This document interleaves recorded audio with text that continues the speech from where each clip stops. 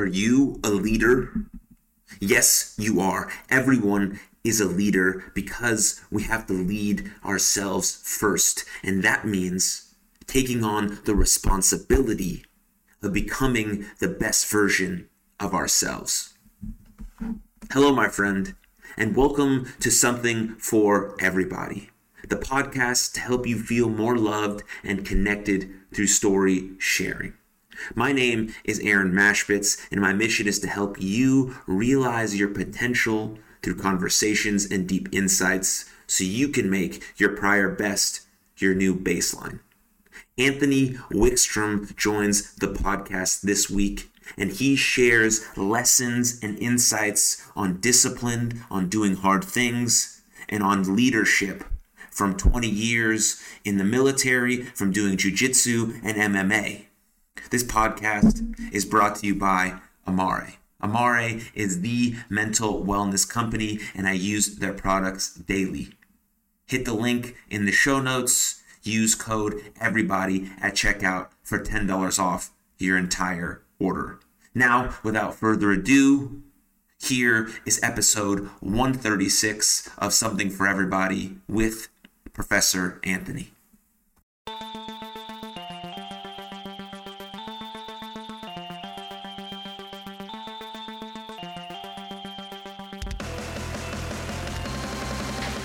Hello, welcome to Something for Everybody.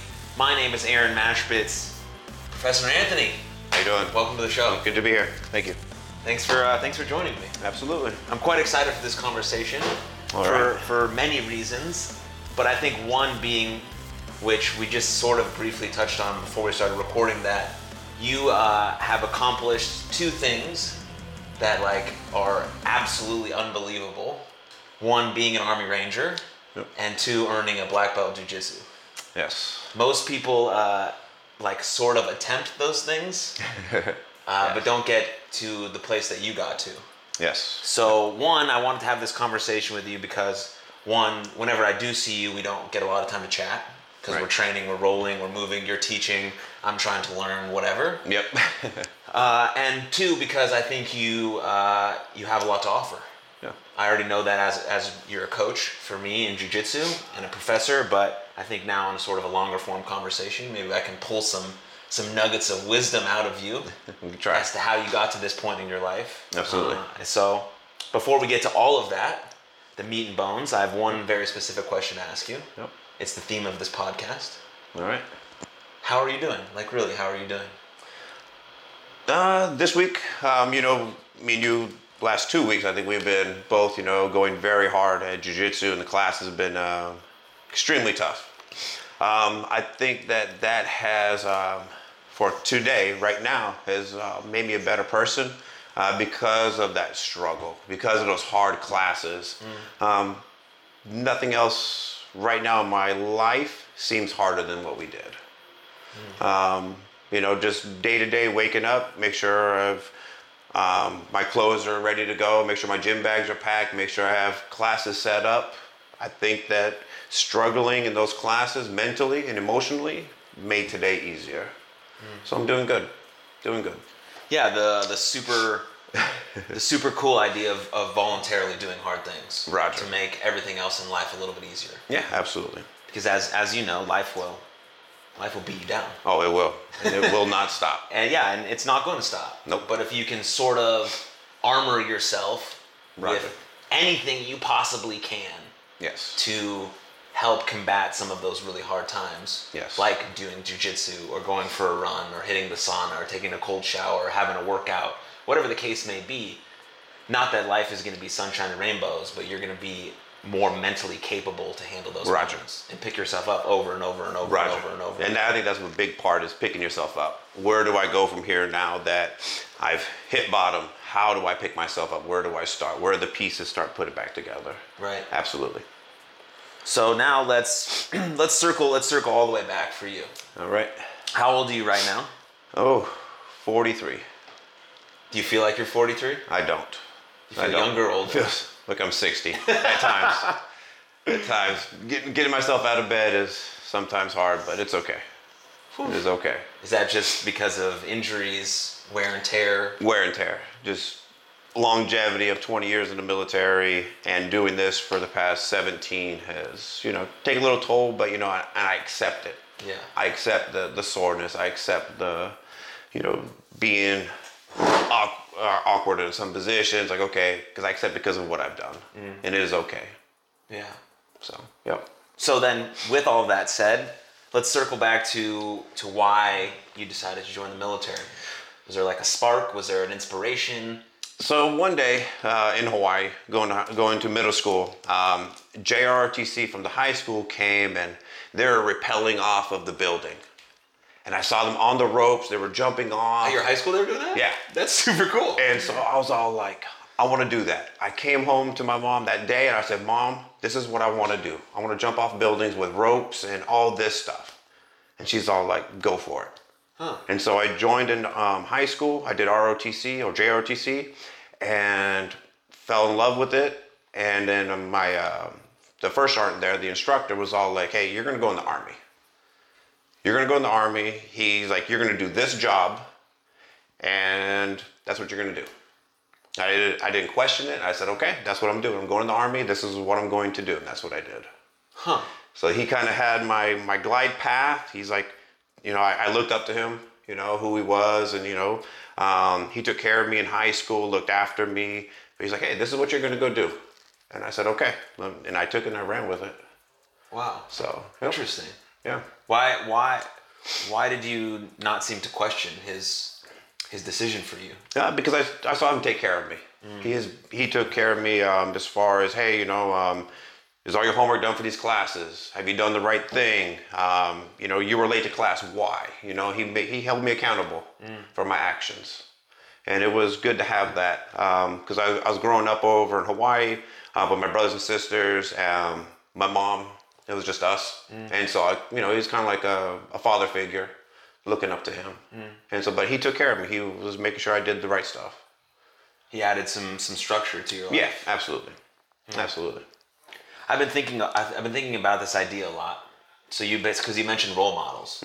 And we always think about, as young people, we want to have these strong role models, what to be like. Yes. Do you think it's also beneficial to have people in your life like reverse role models? 1,000%. Not to be like. 1,000%. Yes. Coming up in the Army, I saw leaders that were doing the wrong thing. Even with 10 or 15 soldiers. Hey, we're gonna do this. Well, that kind of seems backwards. Like we didn't get the job done or we failed. You kind of learn what not to do. And I saw that their leadership was, and I was like, okay, I'm not gonna act like that. I'm not gonna do what he did. And I added that to my toolbox. And I think it's very, very important to identify that because you can always look for the good stuff, but you need to know what the bad stuff is also, so that you don't fall in that pit. Right. So, absolutely. Yeah, I think having both of those in your life is important, but I think the reverse role model is more prevalent for people. Roger. Because obviously people don't grow up in perfect situations and perfect families and all of these things, right? So they're around more people they shouldn't potentially be like. Yeah. So they take those, and then like this instructor you had, you're like, oh, that's who I could be like too, and then you sort of mesh those two things together and try to, articulate or become the best version of yourself. Best version of myself, yeah, absolutely. Whatever that may be. Yep. So you decided to join the Army right after high school. Yeah, 10 days after high school, I was gone. 10 days. 10 days. Wow. Yep. And your mom was all in. She was ready. She was a bit scared. She was scared. Yeah. She was scared, but she's like, hey, this is the best for you. Go for it. Do your best. So. And you knew you wanted to be a Ranger, or you just knew you wanted to be in the Army? So I didn't quite know what a Ranger was. I knew what it was because of being in JROTC. You hear about Special Forces, you hear about Rangers, but you never quite knew what Rangers were. Right. So I didn't really know. I just knew the word Ranger. And so that's where I'm at right now. Yeah. So I went through. I became a combat medic.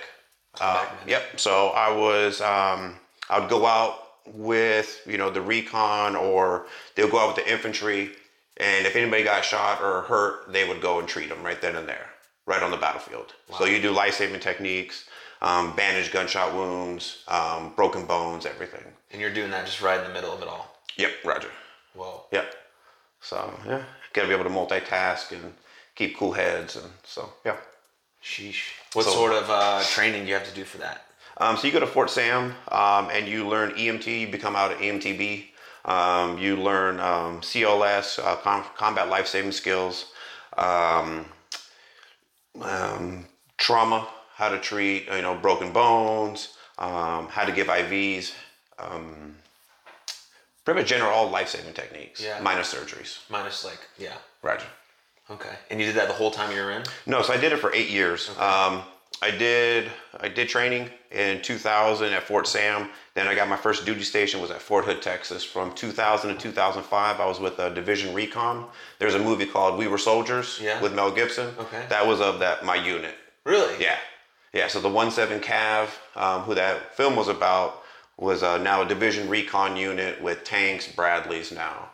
And so I was a medic for them. I went to Iraq in 04 to 05, then came back and I volunteered, re-enlisted overseas. And then I was like, hey, I want to go to Fort Jackson, South Carolina. It was kind of a break. They do basic training there.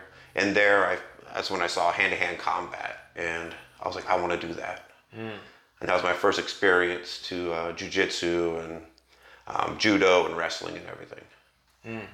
So, yeah. What was being in Iraq like? It's almost 20 years ago now. Man, it was interesting. Every day was something new. You quite didn't know what was going to happen to you. So you just kind of put your head down and do what you have to do. Go out on missions, if it's helping out with the community, whether you're trying to go out and find bad guys. So yeah, every day was just something new, and you just, you get your task, you get your mission, and you go out and do the best of your abilities. Do you think that there's something that like a regular civilian like myself doesn't comprehend about war? Like I that's not a great question, but like I don't comprehend any of it. Yeah. But is there something that there's a big misconception about, or something that we should know, or something that we just are blind to? It's not really why we're there.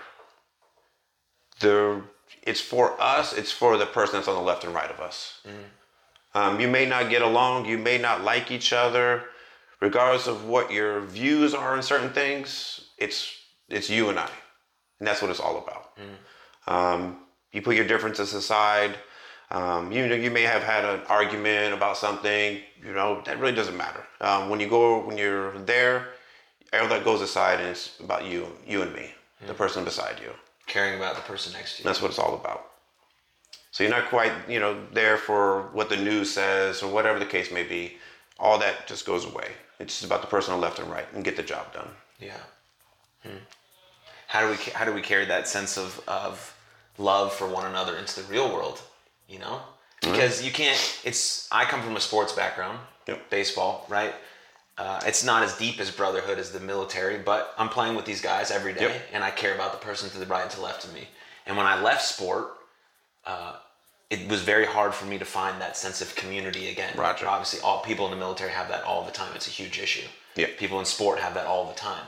So where do I go in the real world where I can find that sense of community and love, where I know that the person next to me, we may not have voted for the same person, whatever, but if I'm in the trenches and I call them, they're gonna be. They're not even gonna ask me what it's about. Roger. They're just gonna be there. Yep. And then they're gonna ask me what it's about. Yeah. Right. Right. But I like. How do we deepen that sense of community in the real world? Like in jiu-jitsu, we have it a little bit. We do. I don't hang out with everyone from jiu-jitsu, but I feel like if I called Wade, just randomly, dude, I need you. Yeah. He would show up. I think he would. Yeah. Absolutely. Absolutely. And so I think a lot of people are missing that in their life. They feel like they have no one to go to. They don't have a community, a home, a support system. So, and there's not a question here I'm asking, but maybe if you have any insight on how you did it when you left the military, or how we can do it, or what people may go about doing it. Yeah. So when I left, I retired 2020. 1 July was my first day as a civilian. And 20 years and 15 days, and I didn't have anything. I didn't have, my phone stopped ringing. And that was very concerning to me, because now nobody needed me. Nobody needed my help. And for somebody in the military, for that to happen as a leader, that was kind of your thing to help. And that's when I went and found it. I was like, hey, I got to get out. I got to do jiu-jitsu because that was my mental escape for my behavioral health. That was my outlet.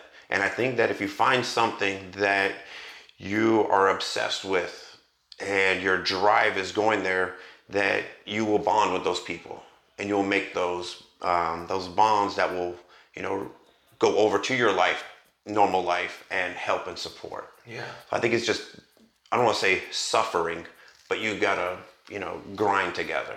Right. And that would help bring people together. Yeah, I think if you're doing an easy task together. Yeah. No. Let's stack these boxes up. No. You still can be friends. Yeah. Right? You still might be homies, but it's a much different idea than. Yeah. When you're on the ground, you gave it everything you got, and you reach down, you pick that guy off the ground. You're like, okay, hey, come on, stand up with me. You're good. Right. You're okay. I think that's the bond. That is, that quote unquote brotherhood of bonding. Yeah. To where you feel that, if I have nothing left, somebody's going to help me get up. And just like in jiu-jitsu, hey, let me help you get up. Come on. Pick those people off the ground. Right. Absolutely. All right, we fast forwarded just a little bit. Yep. Because I got on a community tangent. But we're back in Fort Jackson now. Yep.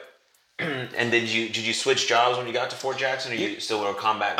So as a combat medic, we would go out and provide any type of trainee that may have gotten a cold. We'd give them a cold pack, some Sudafed, some Motrin and stuff.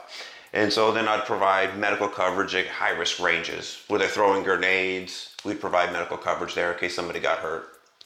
So you're going in there while people are throwing grenades? We're sitting on top of a tower watching them. Ah, okay.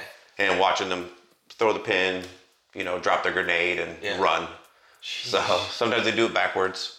But so we provide coverage just in case anybody got hurt.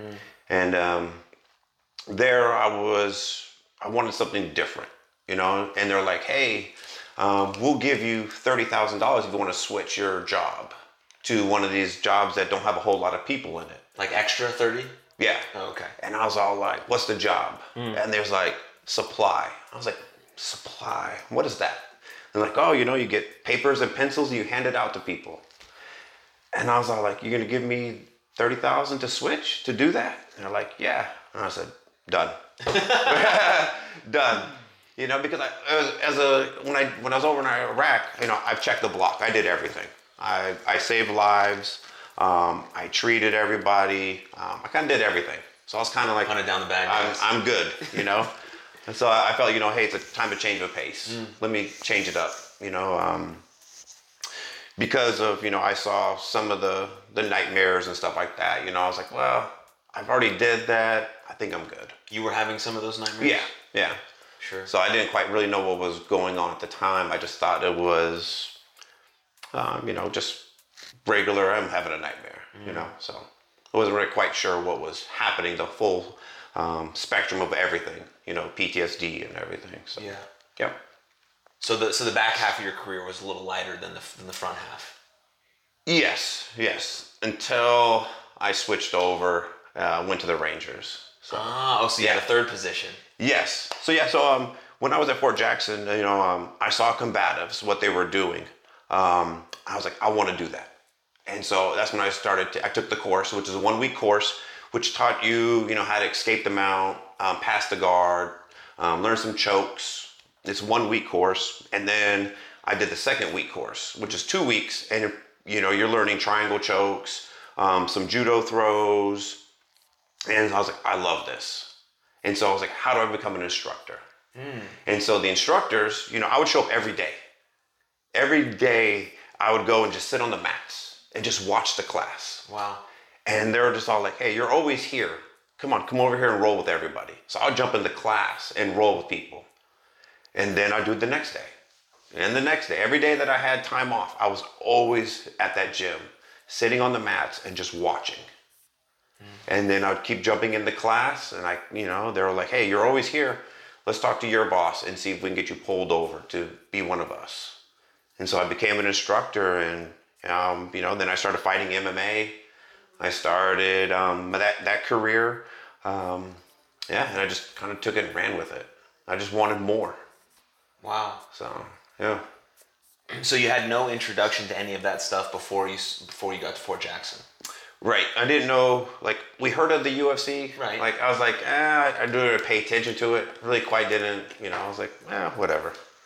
But I wish I did. I wish I paid attention, like everybody else that got onto the train back in the 90s, but I didn't. And I was like, okay. But then when I saw it in 2005, I fell in love with it.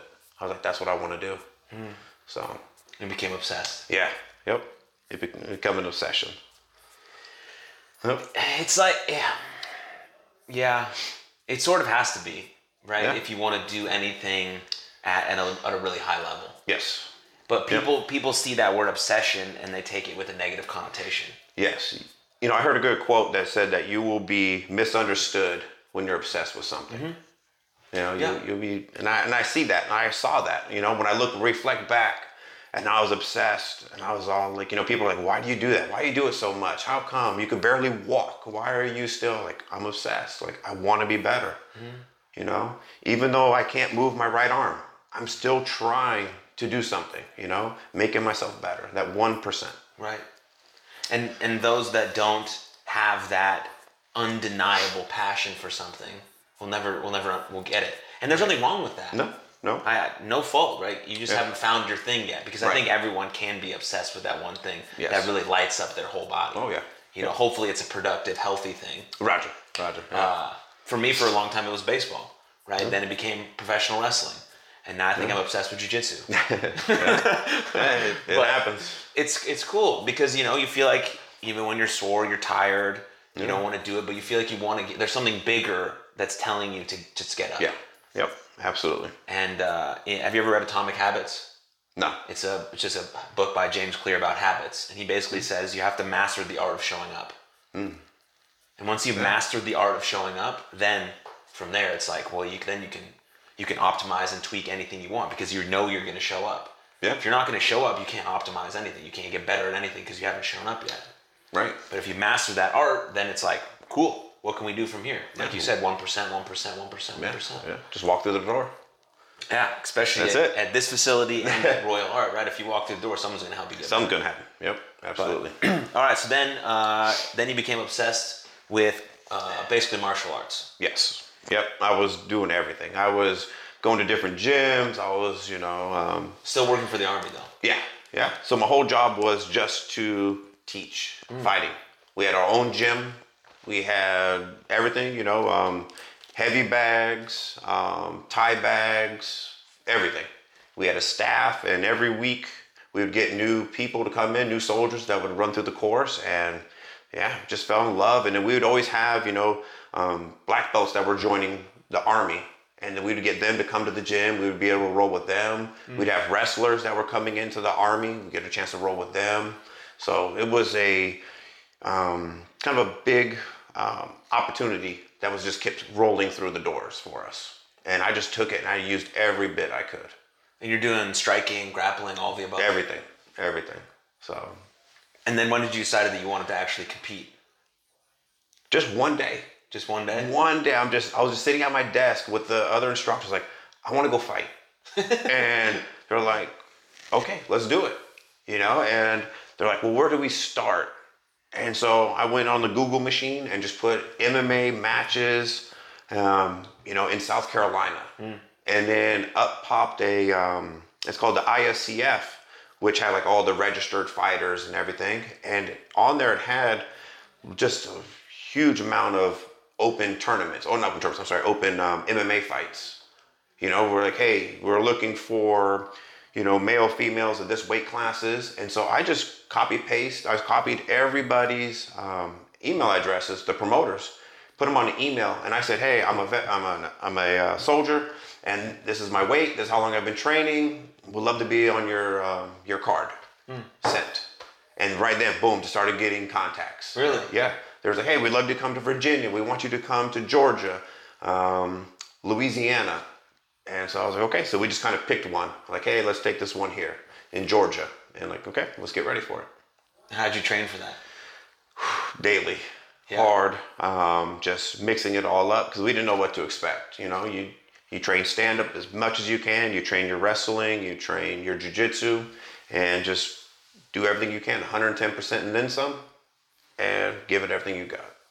And it was bad. It was rough, but being in the military, we had access to swimming pools. You had access to gyms. You had access to personal trainers. So it was, because soldiers are certified in those things, we were able to utilize our certifications to help us. Right. So, yeah. And then fight number 1, what was that like? Nerves? It was, extremely nervous. Didn't quite know what to expect. Is this like an open weight class at this point? No, I was 185 and I fought at 170. Oh, you got lean. Yeah, I was a skinny you're like toothpick. what? You're like 205 now, aren't you? 215ish now. 215-ish. So yeah, it was an experience. It was being able to go down there and face my fears, and there's nothing like being locked in a cage with looking across another guy that's ready to punch you in the face and knock you out. So you got to be able to match with him. So, yeah. So, but I won by triangle choke, and that was the spark of it. That just made me, okay, we can actually do this. Yeah. And just keep going. Interesting. So, yeah. That's amazing. Yeah. I always think about with like MMA fighters, the level of intensity you have to have, but also at the same time you have to be extremely calm. Controlled chaos. I love that, just that dichotomy. Yeah. Yeah. I tell my baseball players it's about having relaxed intensity. Yeah.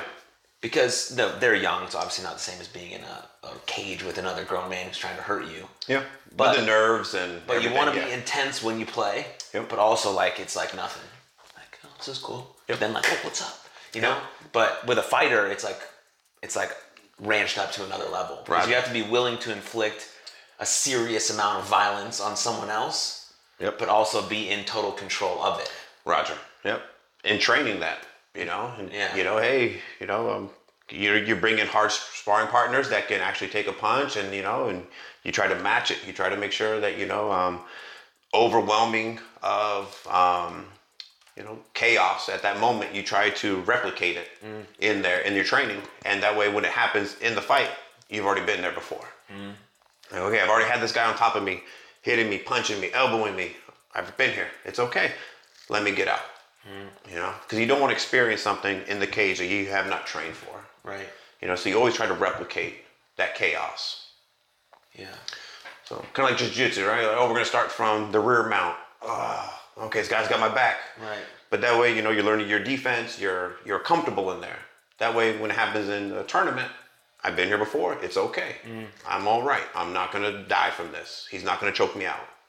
So yeah, so you just try to replicate it. Yeah. And then how many fights did you have? Or how many fights have you had?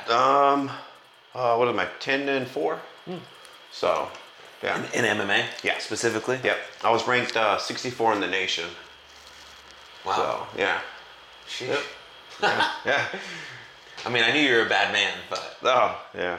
a very nice guy. Very nice. Yeah. Yeah, so Even though I look mean, everybody's like, "Oh, you look so rough," and Really? yeah. But I'm like, I'm the nicest guy. Is it because your ears? They think I you think look the rough? ears and I think your bald face head in general looks very nice. yeah. Oh, thank you. You always smile when people walk in the door. Right. You always say hi. Yeah. I think because the mats, and rolling is something different than being a nice guy sometimes. Well, of course, you're You know. you're an athlete. You know how to flip a switch.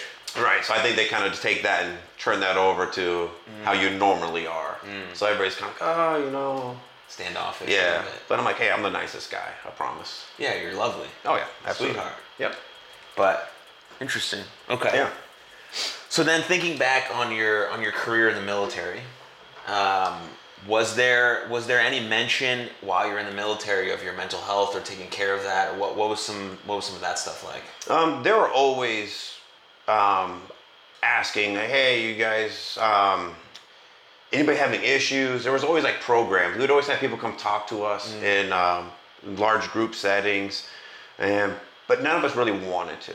Nobody really wanted to come up and say, hey, I'm having nightmares, Right. because they don't want to be like, oh, what's wrong with you? Are you the weak link here? Right. Not knowing that that's strong to do that. That's strong to come up and say that you needed help. You know? But of course, I was that one person that, no, I'm an MMA fighter. I have all of these, boom, boom, boom, boom, accolades, you know? I don't need that. Yeah. But, yeah, definitely was wrong. Do you think there could be more of an emphasis on it? I think they do a good job. The parts that I've seen when I was in, that they were always asking. They were always trying to get out to us, to talk to us. There was always a way of communication to get help. Right. It's just the individual just taking that pill and stepping up and doing it. Yeah. Coming up on the net and like, hey, I need some help. Right. You know, before it gets too out of hand. Yeah. Because if you frame it in a way that if you start to prioritize, you know, your mental health, your physical health, your emotional health, all of that, it only just makes you a better version of you. Absolutely. But there's obviously been a stigma for a really long time around our mental health that if you have any sort of issue whatsoever, you're just this like weak person and you can't be trusted with anything. But instead, if you connect with people, talk about how you feel in a certain settings, right? It's not for all settings all the time, but in certain environments, and then you prioritize that mental health, physical health, all of that stuff, you become a better version of yourself. Oh, a better absolutely. soldier, a better MMA fighter, a better dad, a better friend. 1,000%. And so I think if it's switching to that now, like with all the work that people are doing, but I think in some of these really intense professions, like the military, we have to be you have to do a certain type of thing that the normal person is not capable of doing, probably. Roger. That still needs a little work because it's sort of you're kind of towing a very fine line, right? We're going to war at some point. Yep. And so we have to be able to do that still. But when people come back from that, we have to have a way to make sure that they're okay. Yeah, to decompress. Because losing a bunch of veterans to suicide is the most heartbreaking thing of all time. Yeah, absolutely. Because, I was listening to a podcast the other day about it, and it's called the 7X Project. These former Navy SEALs are running 7 marathons on 7 different continents in 7 days. Oh, nice. For veteran mental health. Nice. And they're raising money, and I'm like, wow. One, I don't know if I could do 1 marathon in 7 days. Right. These guys are beasts. But they were talking about, you know, how more veterans have died by suicide than in actual combat in the last long time. Yeah, I think it's like 22 a day. Is Yeah. what it is. I know that there's organizations like Mission 22 that tries to help combat veteran health and the suicides. Yeah, and I think a lot more people are talking about it and doing it and asking for help and saying that it's important and giving it to the people in the military now so they can be their best selves, that when they go in to be a civilian or they hang out with their wife or their kids, you know, it's that's important. Yeah, absolutely. You know, so Absolutely. But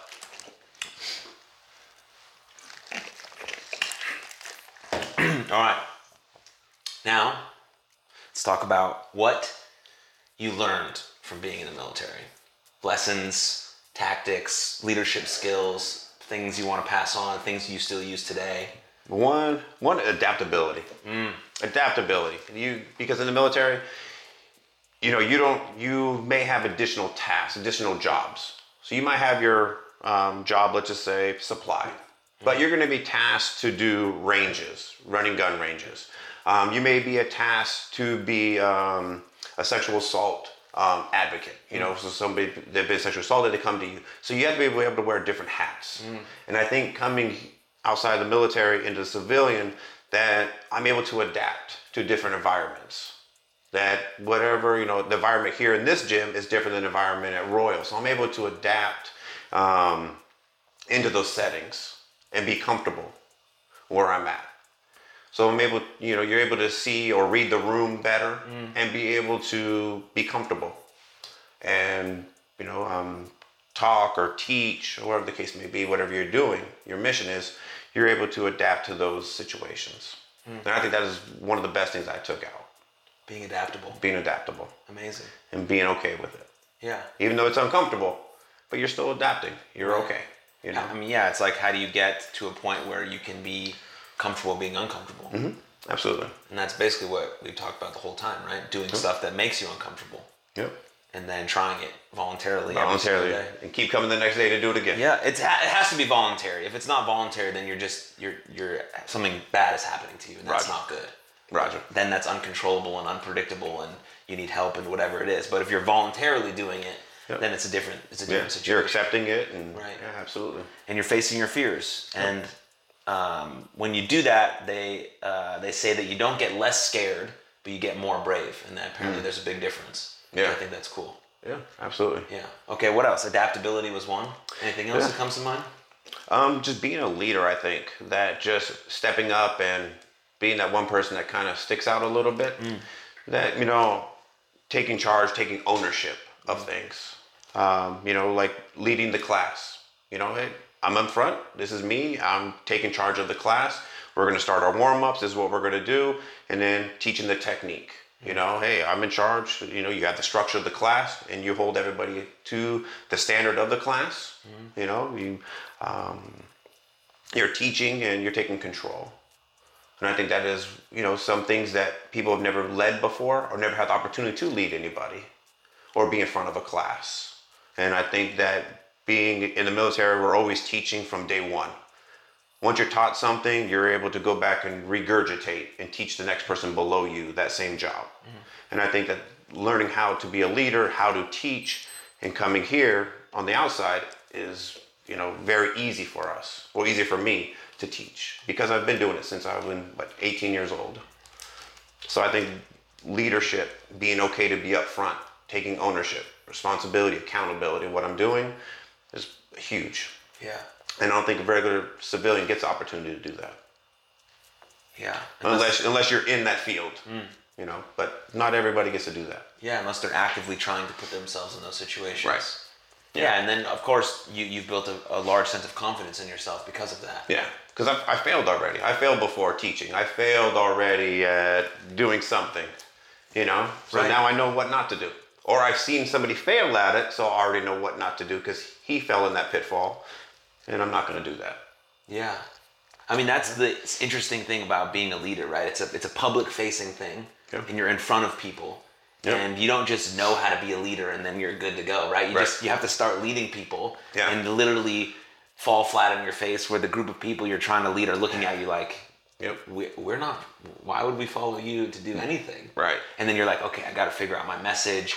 I got to figure out what I'm saying. Do my words line up with my actions? Yep. Am I communicating effectively? Do I feel like I'm embodying those words, or am I just saying stuff to say stuff? Right. And then you figure it out as you go. But when I started doing this podcast, I didn't know how to ask a question, without cutting someone off or talking over them or talking too much or whatever the case may be. Is you just learn, and people can go and look back at all those episodes and be like, yeah, those are bad. And I'm like, yes, that's why they're still there for the public to watch.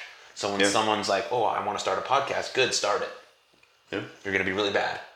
Start it. You want to start jiu-jitsu? Good. You're going to be really bad. You're going to be really bad. You want to be a leader? Good. Lead yourself first. Yep. And see how that goes. Start doing the things you want other people to do, and act like that best version. Act like that leader, and then people will follow you before they follow the message. Yep.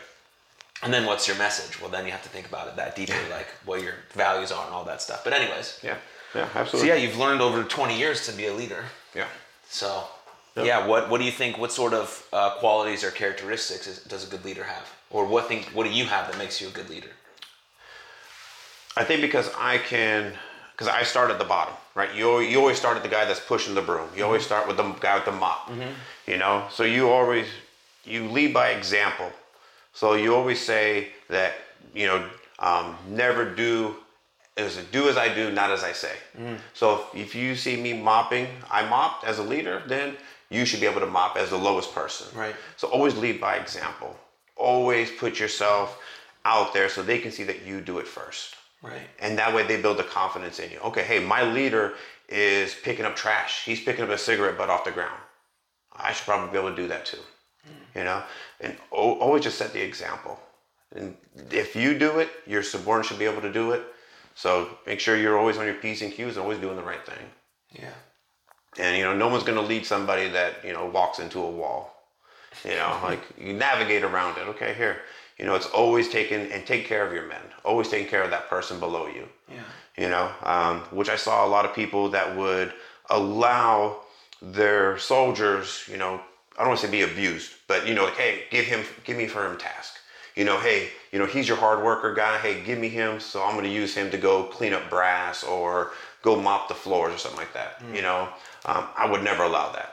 You know, I always like, hey, nope, you're not using my guy. What do you need him for? You know, I'd always take care of my guys. Right. Always. And I think that also builds that trust and confidence within the leadership. So, you know, always put yourself, never put yourself first, but always take care of your bottom guys, your lowest guys. Always take care of them. Set the example for them. It does. And doesn't it also make it important that if you fall short as a leader, your people underneath you are forgiving and give you another chance because you've already built up this strong reputation with them. Yeah. And then you guys won't let you fail either.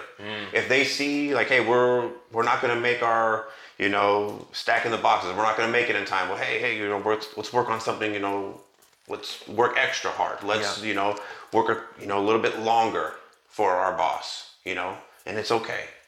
You know, so if the soldiers see you or your workers see you, you know, giving 110% effort for them, their output will be 110% for you. Yeah. Beautiful. What do you think about discipline? I think it's mandatory to have throughout your whole life. Discipline is mandatory. It's mandatory. You got to. It might be the title of this episode. You know, you got to have discipline when you first wake up. You know, so like Professor Ricardo, he asked me, and Evelyn asked me, you know, what do you do to be so disciplined to wake up and go to the gym every day? Then you come to jiu-jitsu, you work out, you work hard, and you do it every day. And, you know, I tell them that, you know, I wake up, before I go to bed, I fold my clothes and I say something nice about it. About your clothes? About my clothes. Yeah. Okay, this is my favorite Ranger t-shirt, or, you know, it's my favorite jiu-jitsu shirt. Fold it up, okay, I'm gonna look really good in it. Yeah. You know, oh, this is my favorite shorts, you know, it's leg day, so here you go. I'm gonna put it right here. I'm gonna look good when I wake up and put this on. I'm gonna feel really good. I can't wait to get to the gym to work out in these. Wow. Then when I wake up, all those emotions and everything's attached to that. So now when I wake up at 5:45 and I look at my clothes, oh, I'm gonna look good. That's what put my shirt on, put my shorts on, okay, I feel good. Yeah. Because there's, I think because there is, mentally I put something good to it. Right. You know, not the, oh my gosh, I gotta do this again. I gotta, you know, drag myself up. I'm gonna be so sore. But no, versus, oh, I'm gonna look so good. I can't wait to get there. I'm attaching in kind of a motivation to that. Right. And that way, that helps me out. That's how I get through the workout. That's how I get through almost my daily, that, okay, here's my favorite gi, you know? And okay, I'm gonna wear this one. Nice gis though. Yeah. So, yeah. Trying to keep up with Nancy, so. Oh, she's got fresh ones too. Yeah. But also by putting on your clothes in the morning, the night before, you're creating less friction. Yes. So there's one less step you have to do to actually get to the gym. Absolutely. All you have to do now is put on those clothes. Yep, put on those go clothes. Look for them. You don't have to find them. You don't know, what am I going to wear? Are my clothes in the wash? Are they dirty? Okay, they're dirty. I'm just going to go back to bed. Right. And I think that goes back to being in the military that, you know, hey, we have our uniforms. You have your uniform pressed, ready to go. You always hang it up. So that way you know where it's at. You know, okay, hey, I'm waking up, I have PT, and then I may have to wear, you know, a certain uniform for that day. I already have that prepped.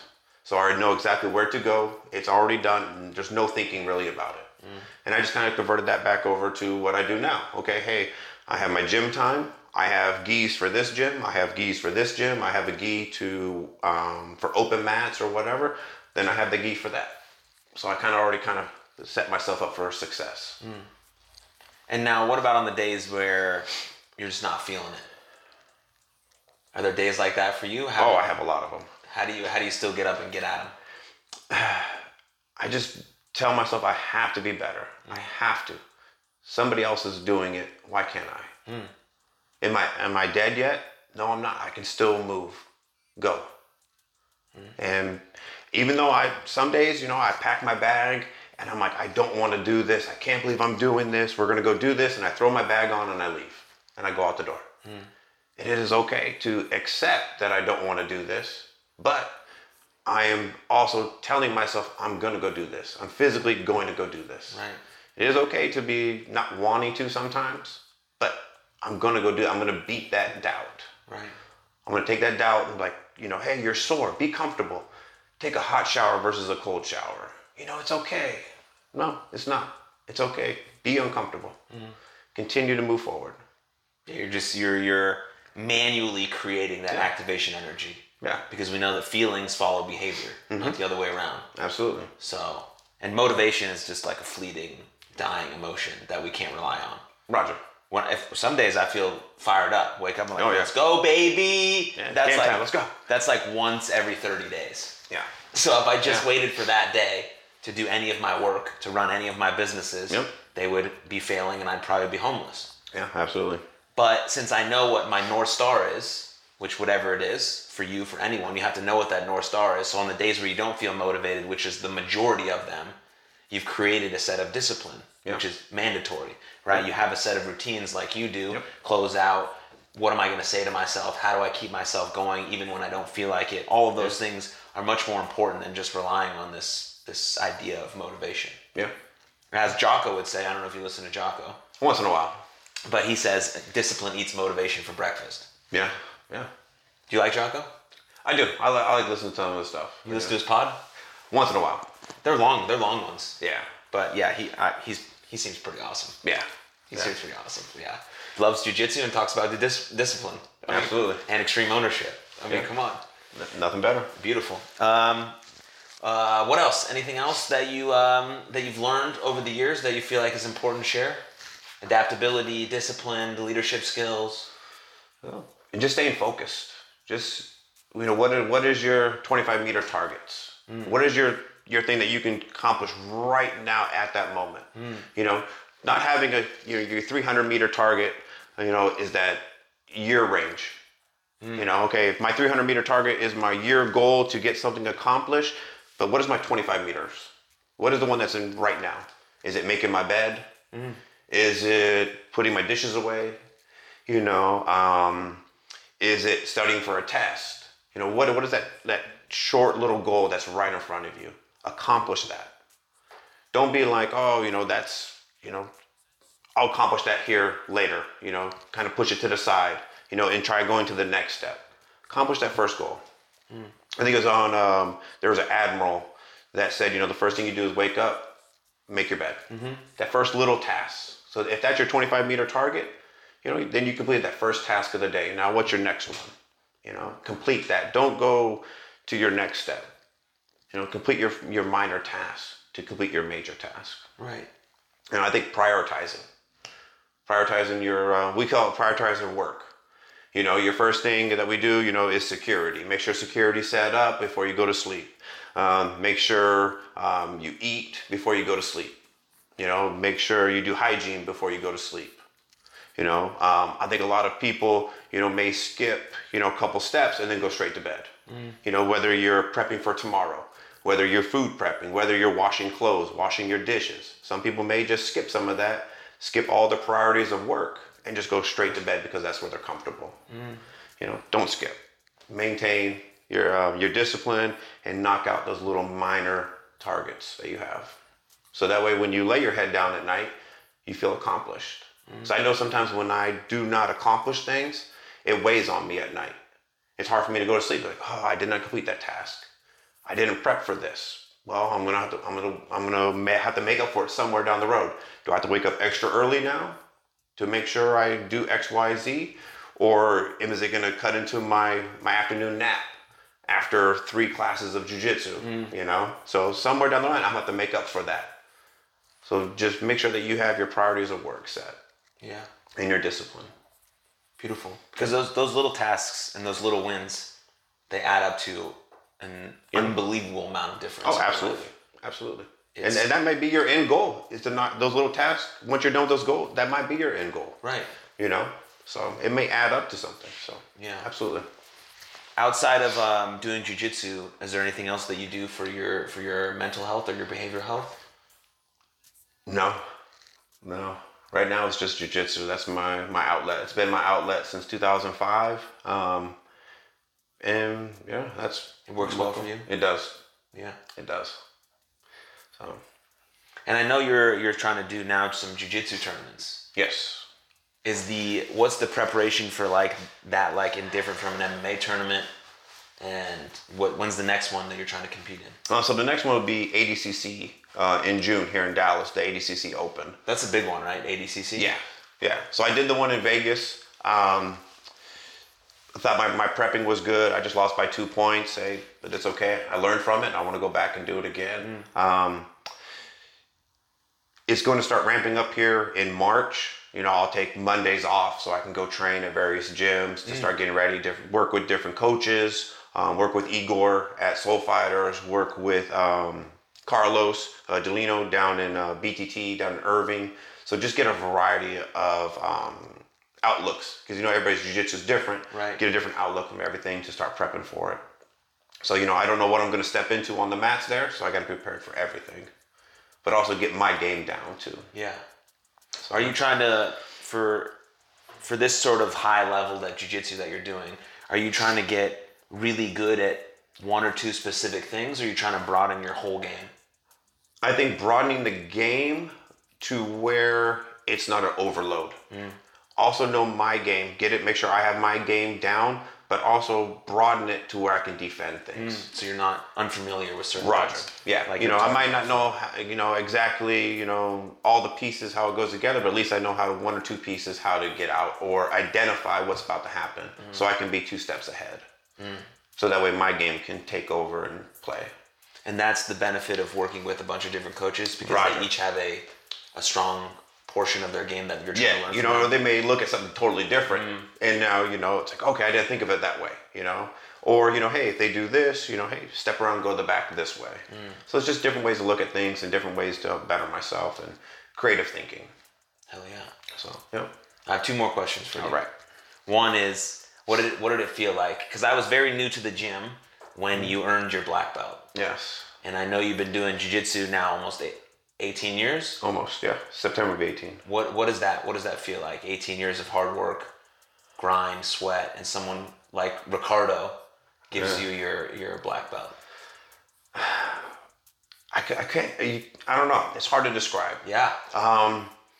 It's not that you made it to the top. Right. It's now that I earned it, but now it's like I'm seeing things new now, different limelight, different things.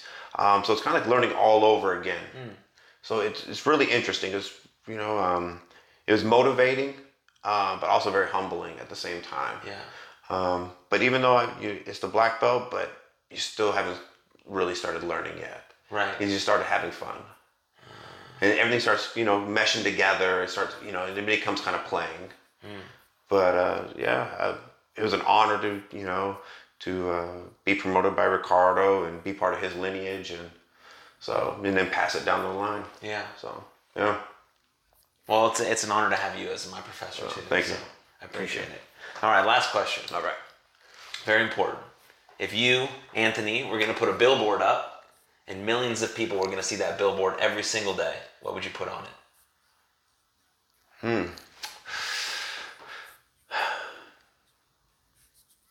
I think I put give 110% and then some. Give 110% and then some. You could always give more. Always give more. Even if it's just a little tiny bit. Just a little bit. In the Ranger community, we say 110% and then some. You give it everything you've got. And, if it's just one step forward, if it's, doing the bear crawls, if it's just one step forward, then rest. If it's just one more, can I, do one more thing better? And just drive, just continue. Don't let nothing stop you. Just 110%. Give it everything you have, whatever it is. If it's grocery shopping, if it's your day-to-day work, if it's filing papers, do it to your best of your ability. Yeah. Give everything you have. Because that way, when you give it 110%, now your new 110% is going to be something tally different. Because you went past it. Yes. Because you gave it all. Okay, hey, I didn't die. I woke up the next morning. I can give more now. Now you're giving 110% more that next day. And I believe it just continues to go drive forward. Yeah.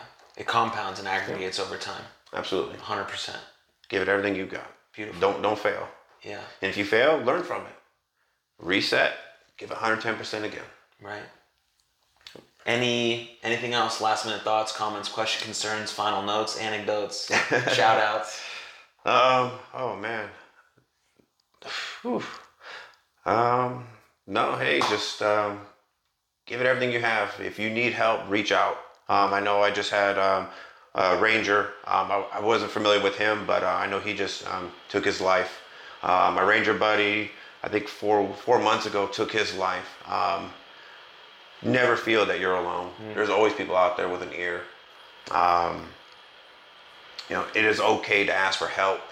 It is okay to cry, whether it's something that happened or you just may need to cry. Just don't think you're less of a person or you're less of a man or anything like that, because sometimes letting that out helps you cleanse everything, and you look at your next day better. And people are there for you. Absolutely. So yeah. I couldn't have said that any better or ended this episode in a better way. Yeah. So thank you, Professor. Absolutely. I appreciate you. Yeah. And thanks for everyone for listening or watching. And we'll see you next time. Cheers.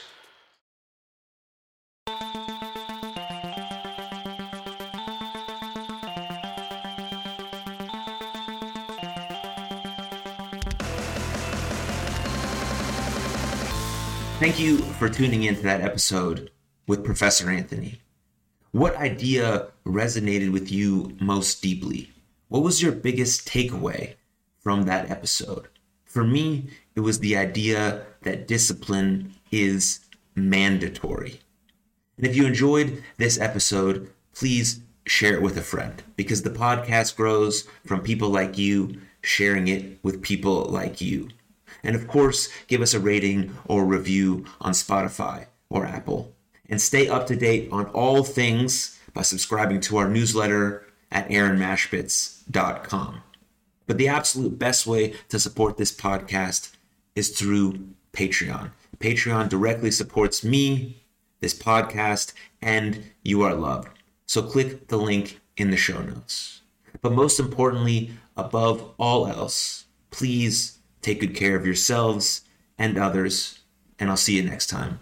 Lots of love. Cheers.